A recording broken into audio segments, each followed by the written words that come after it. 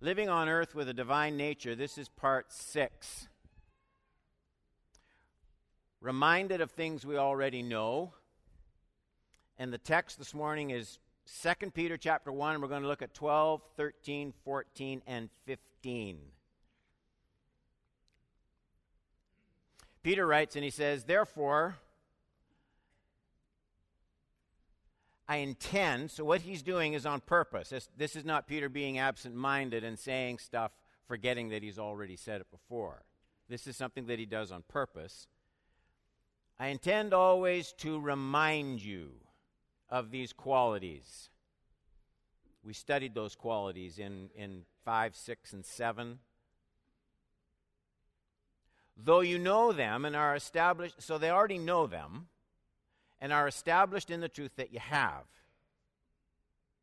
I think it right, as long as I am in this body," he means as long as he's alive and breathing, to stir you up by way of reminder." Okay, there it is again. That was the first time. There's the second time. "Since I know that the putting off of my body will be soon." He's going to die soon. "As our Lord Jesus Christ made clear to me." Jesus told Peter how he was going to die. "And I will make every effort so that after my departure," that's after he's dead and gone, "you may be able at any time to recall." So that's the third time. So 3 times in 4 verses, Peter makes it clear that he's writing to these believers, and he's writing to them about the sanctifying power of memory. The sanctifying power of memory. So the idea here, it's an important one. Memory does more than simply recall the past. If we have no memory, we are adrift. Because memory is more than just dealing with the past. It's the mooring to which our present identity is tied. So memory of the past, it interprets the present, and it charts the future. And I knew as soon as I said that people are thinking, well, what in the world do you mean, Pastor Don? I want you to, there's a fascinating book. It's an old book now. But it's a true account written by Dr. Oliver Sacks. The title of the book is "The Man Who Mistook His Wife for a Hat." I'm not kidding. And he tells the true story of Jamie. Jamie had Korsakoff's syndrome. It's a rare neurological disorder. When Dr. Oliver Sacks met Jamie in 1975,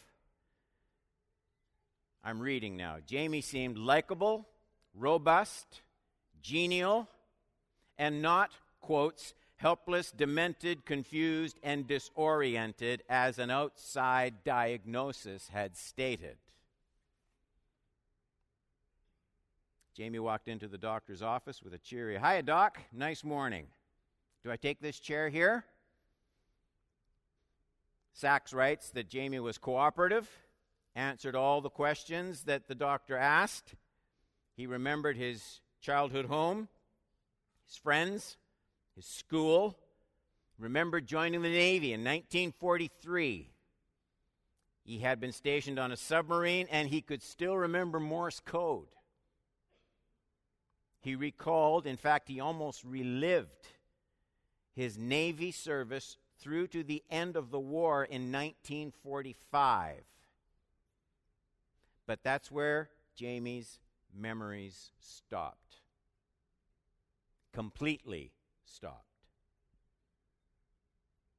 Jamie could not remember anything from 1945 to the present, 1975, 30 years. He thought Truman was still president. The periodic table stopped with uranium. No one had ever been to the moon. He could not recall anything that had happened more than just a few minutes in the past. He thought he was 19 years old, not his actual 49. Dr. Sachs showed him a mirror, and Jamie gasped, gazed at the middle-aged man with the bushy gray hair, and he was shocked. In Dr. Sachs' words, he suddenly turned ashen. He gripped the sides of the chair. What's going on? What's happening to me? Is this a nightmare?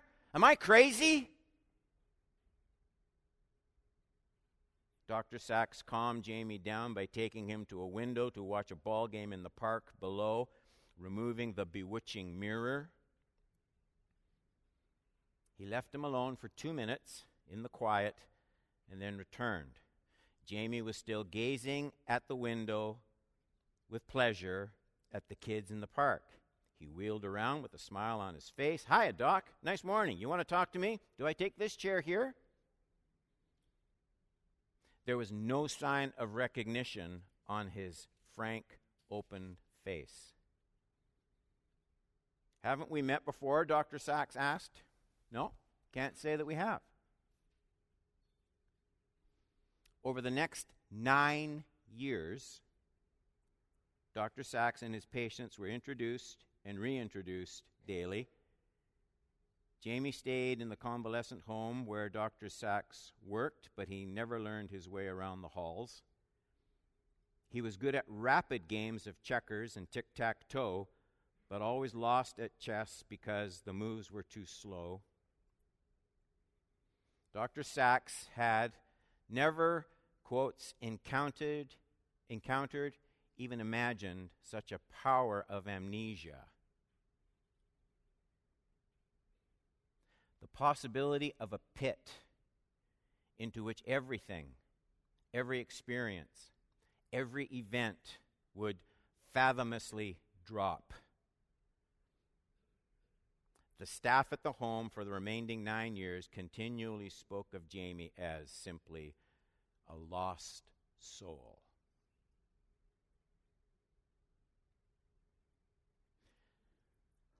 It's a terrible thing to have no accurate memory of who you are. It's a terrible thing to have no accurate memory of why you are here. It's a terrible thing to not have any memory of where you are going.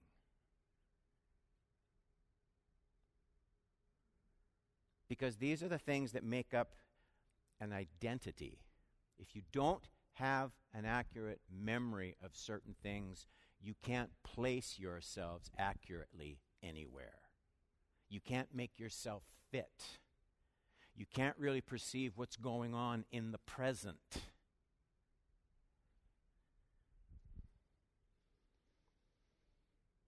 We are truly lost souls if we forget how to place ourselves properly.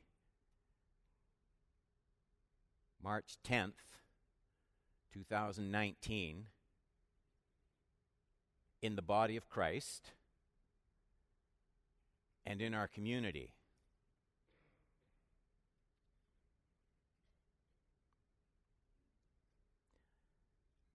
We will still try to follow Jesus,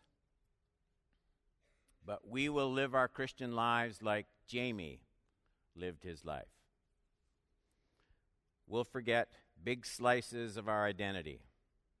We won't place ourselves accurately in our Christian walk.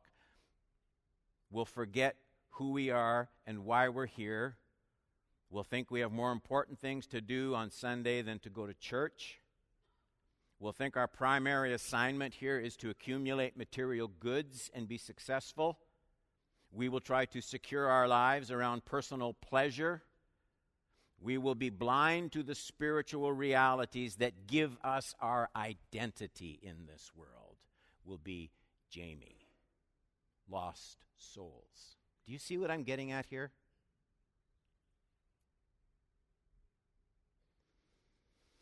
Peter knows this. I suppose there's nothing more characteristic of human life than our tendency to stop remembering. We can learn great truths. We can study important subjects. We can meditate on and ponder the great thoughts of others.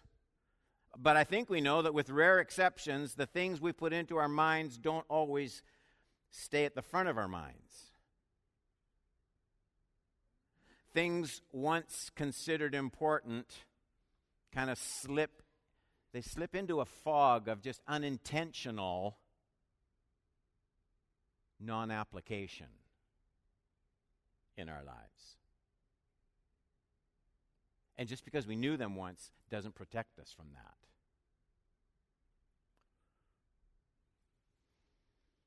Peter knows that truth we once learned doesn't always stay impactful to our present lives. And so, as Peter comes to the close of this first section of his letter at verse 15, he knows that many people will be thinking that he hasn't really been saying anything new. He hasn't been unfolding any new doctrine or teaching. So what does he do? He wants them to know the importance of these opening words. He wants them to know they aren't above hearing what he's saying. He wants them to remember that spiritual growth and blessing comes from remembering. Think of it as membering, like reconnecting, remembering. Joining up our lives with the things that are important but we don't consider often enough. Point number 1. Peter wants them to remember the difference between knowing truth and possessing truth. I get that in the 12th verse. Therefore, I intend always to remind you of these qualities. So there's the reminding, though you know them and are established in the truth that you have. So there's something interesting in the way Peter says, I know you know this. You already know this. In other words, this is not the first time that even I've taught you this, Peter says. But what I want you to do is I want you to monitor the effect of these truths on your life right now. Think of the things you know, and then think of how they are affecting you. Do those things mesh? Peter says.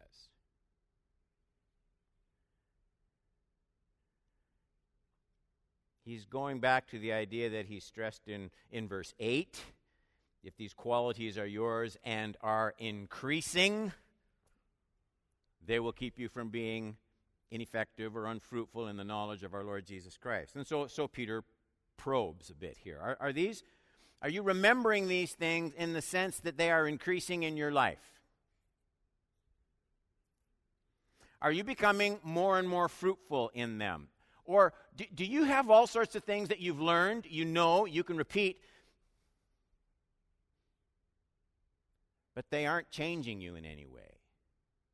So is your Christian life filling up with information, or is that nourishing process still happening after 35, 40, 50 years of following Jesus?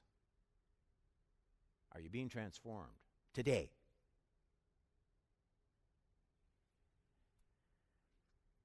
Is your spiritual life still gaining momentum? So that's the issue here. Peter is reminding them of things they already know. Perhaps at one time they knew them with a degree of passion, but truths can lose their grip. They can lose their impact on our minds with the passing of time. We get used to things that we know. We carry a lot of truth around like the extra weight around our tummies. It's just there without thinking about it. Peter says, I don't want you just to know these truths like you know how to breathe. I want you to think about them. I want you to relish them. I want you to cherish them. I want you to practice them. That's what he means. I want to remind you of stuff you know. Don't be like Jamie. Point number 2. There's another problem. In addition to our natural forgetfulness, we live in a world that is hostile to the incubation of spiritual truths in our hearts and in our minds. So what I'm saying is Christians, they have to take this environment that we live in. We have to take that into account. Think about Peter. Peter knew about this. Peter remembered how he failed the Lord, but it wasn't in the upper room that he failed the Lord. It was when there was an immediate context that was hostile to Jesus, that presented a threat to his faith, the pressure of the moment, and the surrounding hostility against Jesus, and Peter blew it. So Peter knows there's nothing automatic about retaining the power of spiritual conviction in a fallen world, in a hostile world. Jesus knew about it. Look what he said in Matthew chapter 13, verse 19.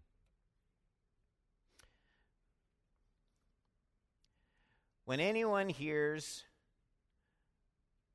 the word of the kingdom, that'd be like now, and doesn't understand doesn't mean they don't know the nouns and the verbs, that it's just too deep and we can't comprehend it. Understanding means understanding the importance of it. When that happens, so when you're in church and you're half fiddling with your iPhone and kind of hearing what's going on and looking around, when that happens, don't think that you're the only one involved. Jesus says, here's what happens in churches all over Canada. The evil one comes, snatches away. You know the devil goes to church every Sunday? He sits right out there. He looks to see people who aren't really relishing what they're hearing, and he comes and he takes that out of their minds. Jesus said so. The evil one comes, look at this verb, snatches away what has been sown in the heart. This is what was sown along the path. So Jesus is careful to show that there's more going on than just natural forces whenever we hear spiritual truth. It's a big problem. It's a big problem because it's where people hear, where the seed gets sown, and that happens more than anywhere else in the body of Christ, in the church. I mean, they're not sowing the seed of the word in Upper Canada Mall. They're not sowing the seed of the word on Netflix. This is where that kind of stuff happens. Jesus is talking about what happens. I'm working through reading the Bible this year like you are. He's talking about what happens when I take my Bible out and start reading. There's not just me and the Holy Spirit involved in that process.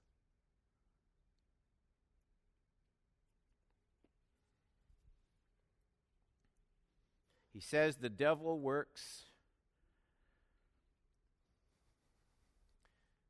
does not understand it. I want to explain that a bit.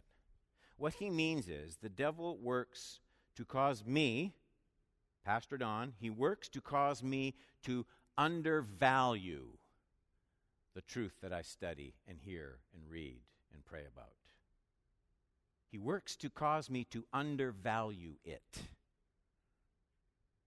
He distracts me from thinking about things that I studied and wrote down and made notes on. He hates that. He wants to fill my mind with other things. There's golf on TV. There's friends. There's places to go. There's stuff to do. Things to buy. He works at that in my life. He works hard to bubble up pride so that I will think, I've been a pastor of this church for 37 years. I think I know this by now. And he says, Don, you never do accumulate points with me, You're just constantly little Donnie Horban. You need to just sit at my feet. Right?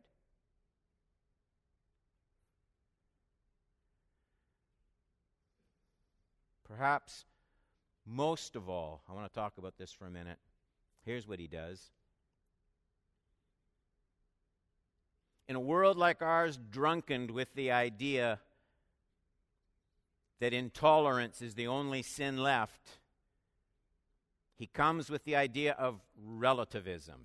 He works hard to make people like us think that the beliefs we hold are just our opinion about truth.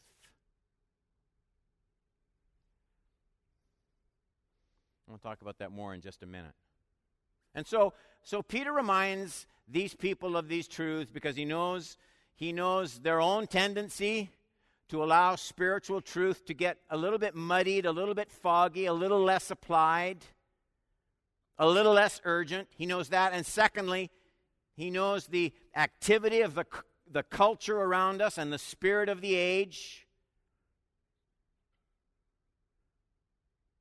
to snatch away. Unless these things, he says, unless these things are constantly re-impressed on our minds, we'll end up like Jamie, and we won't be able to figure out where we are or what we're doing. Point number 3.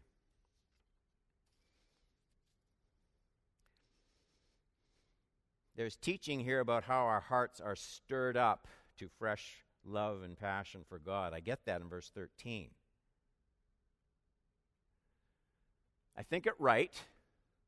As long as I'm in this body, I love these words, to stir you up. Stir you up. Say that with me. Stir you up by way of reminder. I want to stir you up, Peter says to these Christians. Now, a lot of people get nervous when they hear that the Bible even uses those kinds of words. It sounds like Peter's just trying to pump people up in some kind of emotional frenzy. And I guess there are different ways in which people can be stirred up. There is a kind of stirring up that you'll see at concerts, and it's not wicked, but it's just an emotional frenzy kind of thing. It's not bad. It's just usually short-lived. Jesus had crowds. John records it. Jesus had crowds that came. They saw the miracles. They saw the stuff he did. And they were all excited. And it says they believed in him. And then it says, but Jesus wasn't all that impressed with their belief. John says that. He knew that kind of adoration. And then there's a deeper kind of stirring up.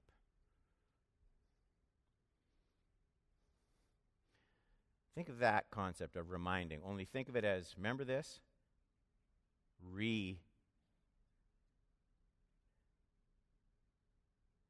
Reminding.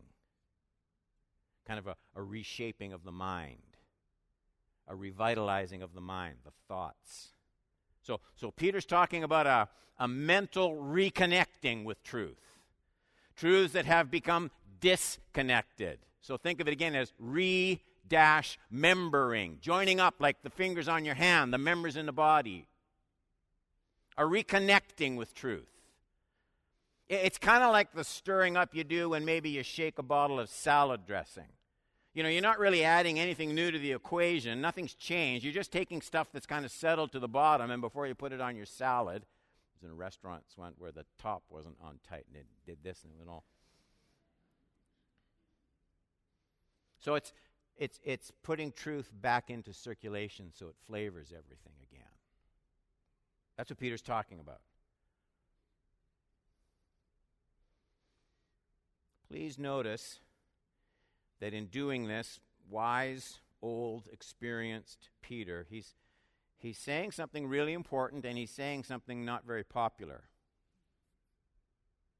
Most of us need something other than what we think we need.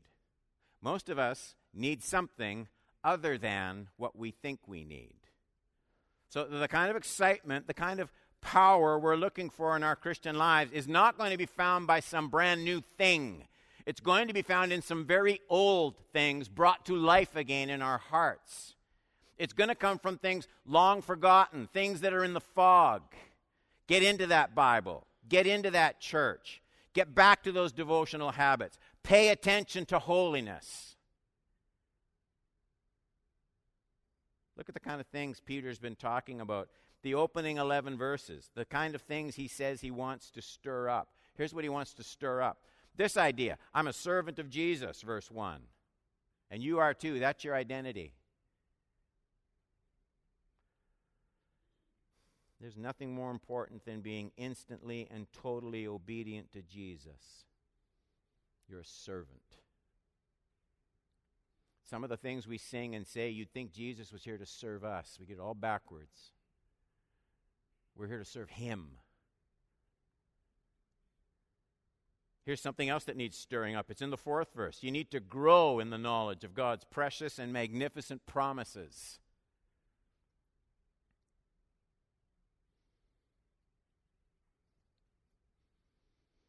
Here's something else. You have to push back spiritual inertia. That's in verses 3 through 7. Make sure these things are increasing in your life. Trying to stand still in your Christian walk is like trying to stand still on a 2-wheel bike. The only way it stays up is if you keep moving. That's how your Christian life works. It only works when it's moving forward.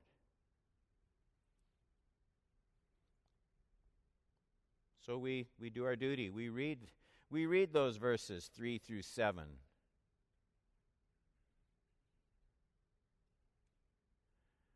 His divine power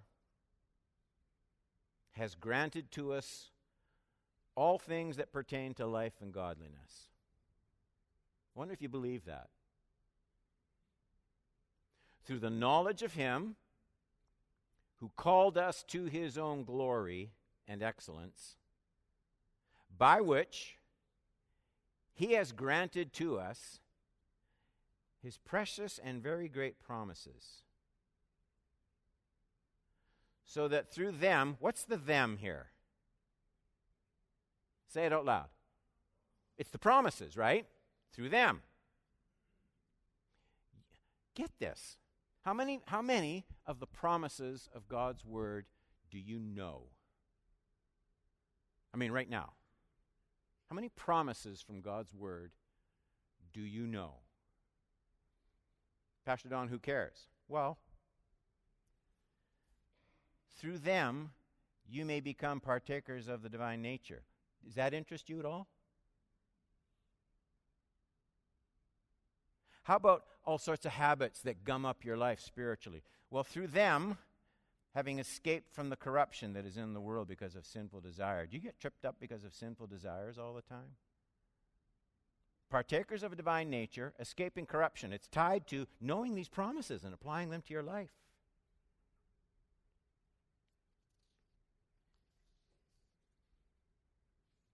Fourth point, I got to jump ahead. There is, I said I'd come back to this. There is the constant danger of conforming to the spirit of our age and beginning to treat absolute revealed truth as though it were a matter of changing human opinion. I know that's too long to be a sermon point. But it's so important. I wanted to make sure I didn't leave anything out. Peter talks about this in that 12th verse.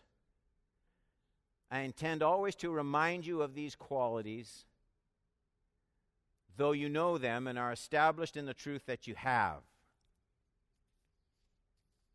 And then you look at verse 15. I will make every effort so that after my departure you may be able at any time to recall these things. So what he means is they've got it memorized in such a way that they can play it any time when they need it. So it's not just stuff that's here. It's stuff that's here and here. They have it there. It's usable. Peter wants them to be established in these great truths. He says he wants them grounded. That's what established means. Fixed on them. what he means is he doesn't want them roaming from one school of thought to another. Spiritual fads are for rookies.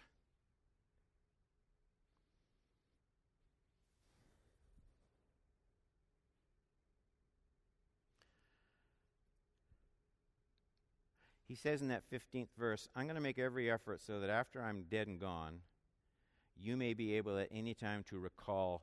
Notice, it's these things. The stuff he's still talking. He'll be dead and gone. A generation will come. Another generation will come. What are they going to be thinking about? The same things. Do you see it there? These things. Not different things. These things.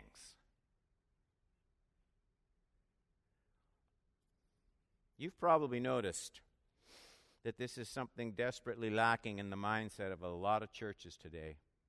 So many things expressed as settled truth in the Scriptures, they are constantly being screened through the tastes of the culture. I mean, there's stuff we're afraid to say anymore almost.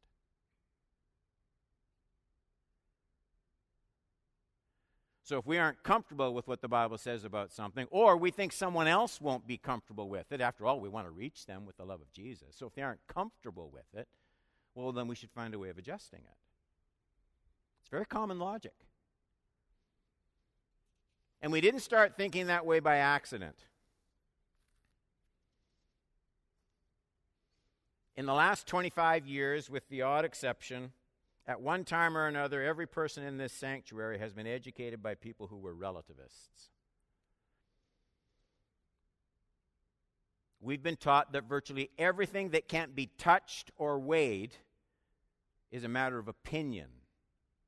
You've probably noticed. You've probably noticed, if you watch TV at all or blog, or that almost every public voice we hear has long ago stopped talking about the truth and labels everything as my truth. This is my truth. This is your truth. So there's no good reason for believing that any one personal opinion or value is any better than any other. And somewhere, at one time or another, we've all been taught that only narrow-minded, bigoted, intolerant, judgmental people think that one way of evaluating things is objectively better than another. How dare you? We're so impressed with that kind of phony logic that Christians have become increasingly uncomfortable with just an absolute foundation of revealed truth just established there. Christians are now actually starting to feel apologetic for things that other people don't like in the Bible. Have you noticed that? And there are many things that seem outdated, prudish, narrow, and Christians start to blush and second-guess their convictions when push comes to shove. Peter has none of that. None of it. He's going to die soon. And he says, these things that I'm teaching you, those are the things you stay with. And then you're going to get old and die, and your kids are going to grow up, and those are the things they need to stay with. And then that generation is going to die, and another generation is going to come up, and these are the things that they have to stay with.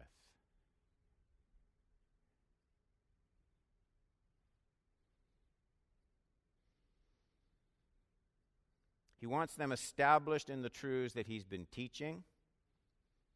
He wants them so established in it that they won't be able to get them out of their minds long after he stopped preaching and writing to them. Paul stresses the same idea. We're almost done.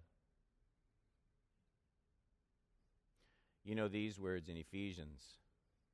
And he gave some as apostles, some as prophets, some as evangelists, some as pastors and teachers, for the equipping of the saints, for the work of service, to the building up of the body of Christ, until we all attain to the unity of faith and of the knowledge of the Son of God, to a mature man, to the measure and stature which belongs to the fullness of Christ. As a result, here's how you can tell when people are growing up, Paul says.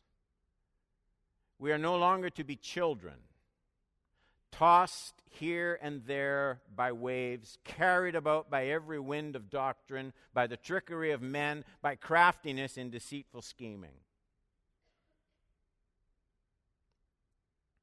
So, maturity in faith, according to Paul, Peter says the same thing.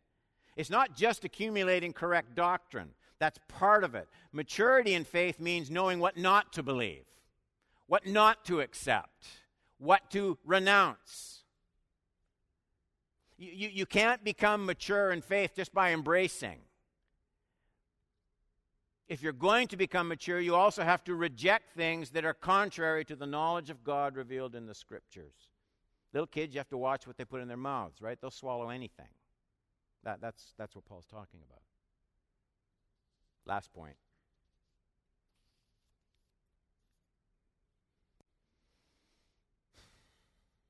Pass a pure living faith on to those who come after you.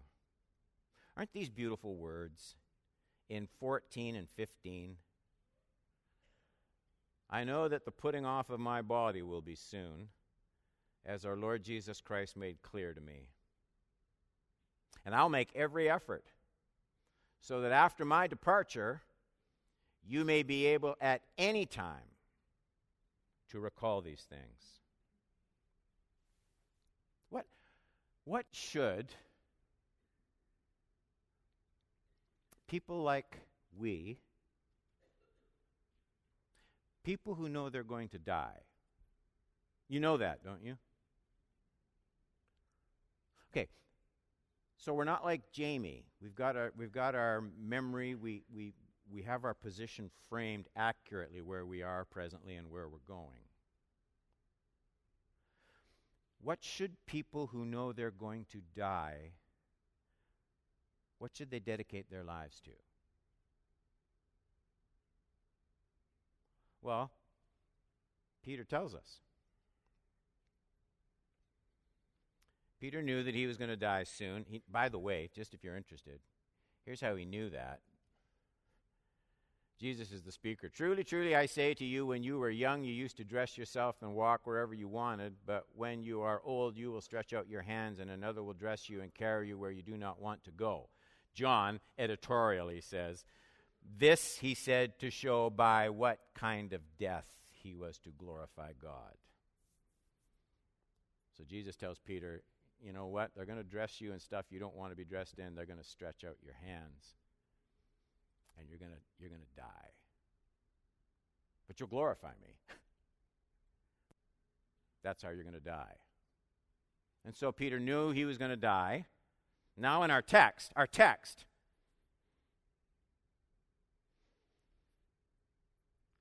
Peter says, Jesus added some details about that death. Since I know that the putting off of my body will be soon, as our Lord Jesus Christ made clear to me. It's going to be soon. So what do we do with our lives when we know we're dying soon? And here's the exhortation. What should dying people give their lives to? You don't know the time, maybe, of your departure the way Peter did, but you do know the shortness of your earthly life. You know you don't have time to invest your life in everything. So what should dying people concentrate on? Peter tells us, I want to influence people for Jesus after I'm gone.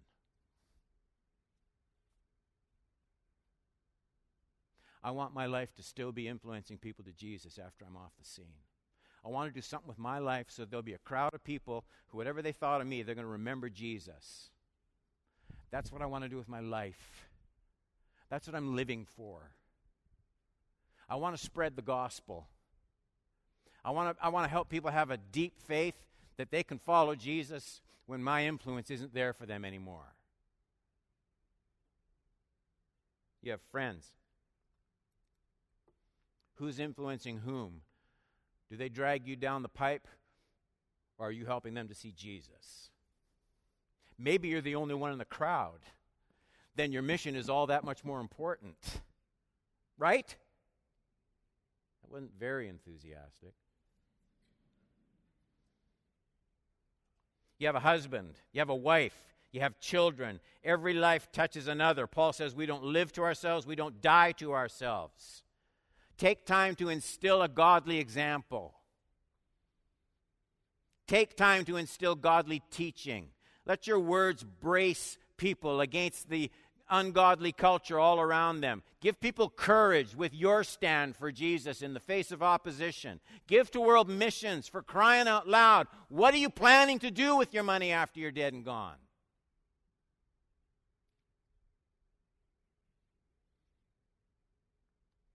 Plant seeds around the world that will germinate and reproduce long after you're in heaven. Your ministry will still be happening. Make your example unforgettable. Leave a pattern that is so clearly dedicated to another kingdom that those coming after you can't possibly miss it.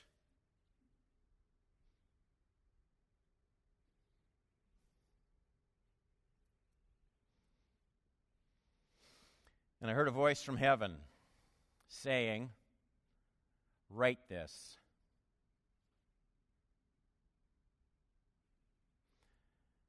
Blessed are the dead who die in the Lord from now on. Blessed indeed, says the Spirit, that they may rest from their labors." By the way, that's when you get to rest from your labor on earth serving Jesus, when you're dead. But you don't get to retire from it until then.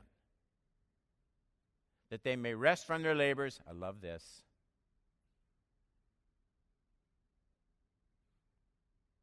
Their deeds follow them. Their deeds follow them. I go to lots of funerals. I don't do as many of them as I used to, just with the busyness of the church and everything else. But I go to lots of funerals. Do you ever picture yours? And what people might say? Here's what I've noticed, especially in the church. And I guess it's understandable. Everybody who dies is a fabulous human being. Have you noticed that? Doesn't matter who the funeral is for, it doesn't matter. Everybody who dies is just the most wonderful, glorious person that ever walked the face of the earth.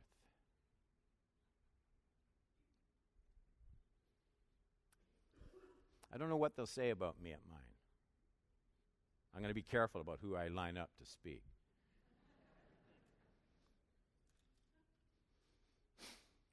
I'll be delighted. They don't have to say I was the most talented, the most handsome, the best singing voice they had ever heard. They don't have to say that. I hope somebody says, "You know what? He was in that church for X number of years, and I'll never forget the way he just hammered over those same things from the Bible over and over again." If someone says that, I'll sit up in my coffin and go, "Praise you, Jesus." And if they drag the hymn that they're singing, I'm going to scream. That's what your life's about. Not just because I'm a pastor. Maybe you're a business person. You're a carpenter. You're a plumber.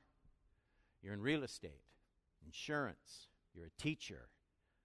See, that's just your cover. What you're here for is to extend Christ's kingdom in every way you possibly can. And God's plan is so ingenious. He will put people in a police department. He'll even give them uniforms so that they can go in there with the kingdom of Jesus. He'll put teachers in classrooms so that they can influence the world for Christ.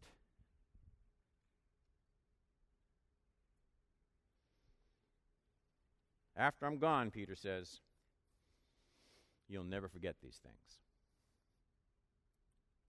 So, church, let's not be like Jamie. Jamie Christians will think that they're here just to be a really good architect or to set up enough money that they can retire early with gobs of fun and leisure. But that's because they forgot They don't know where they are, they don't know who they are, and they don't know why they're here. Let's remember. And everyone said,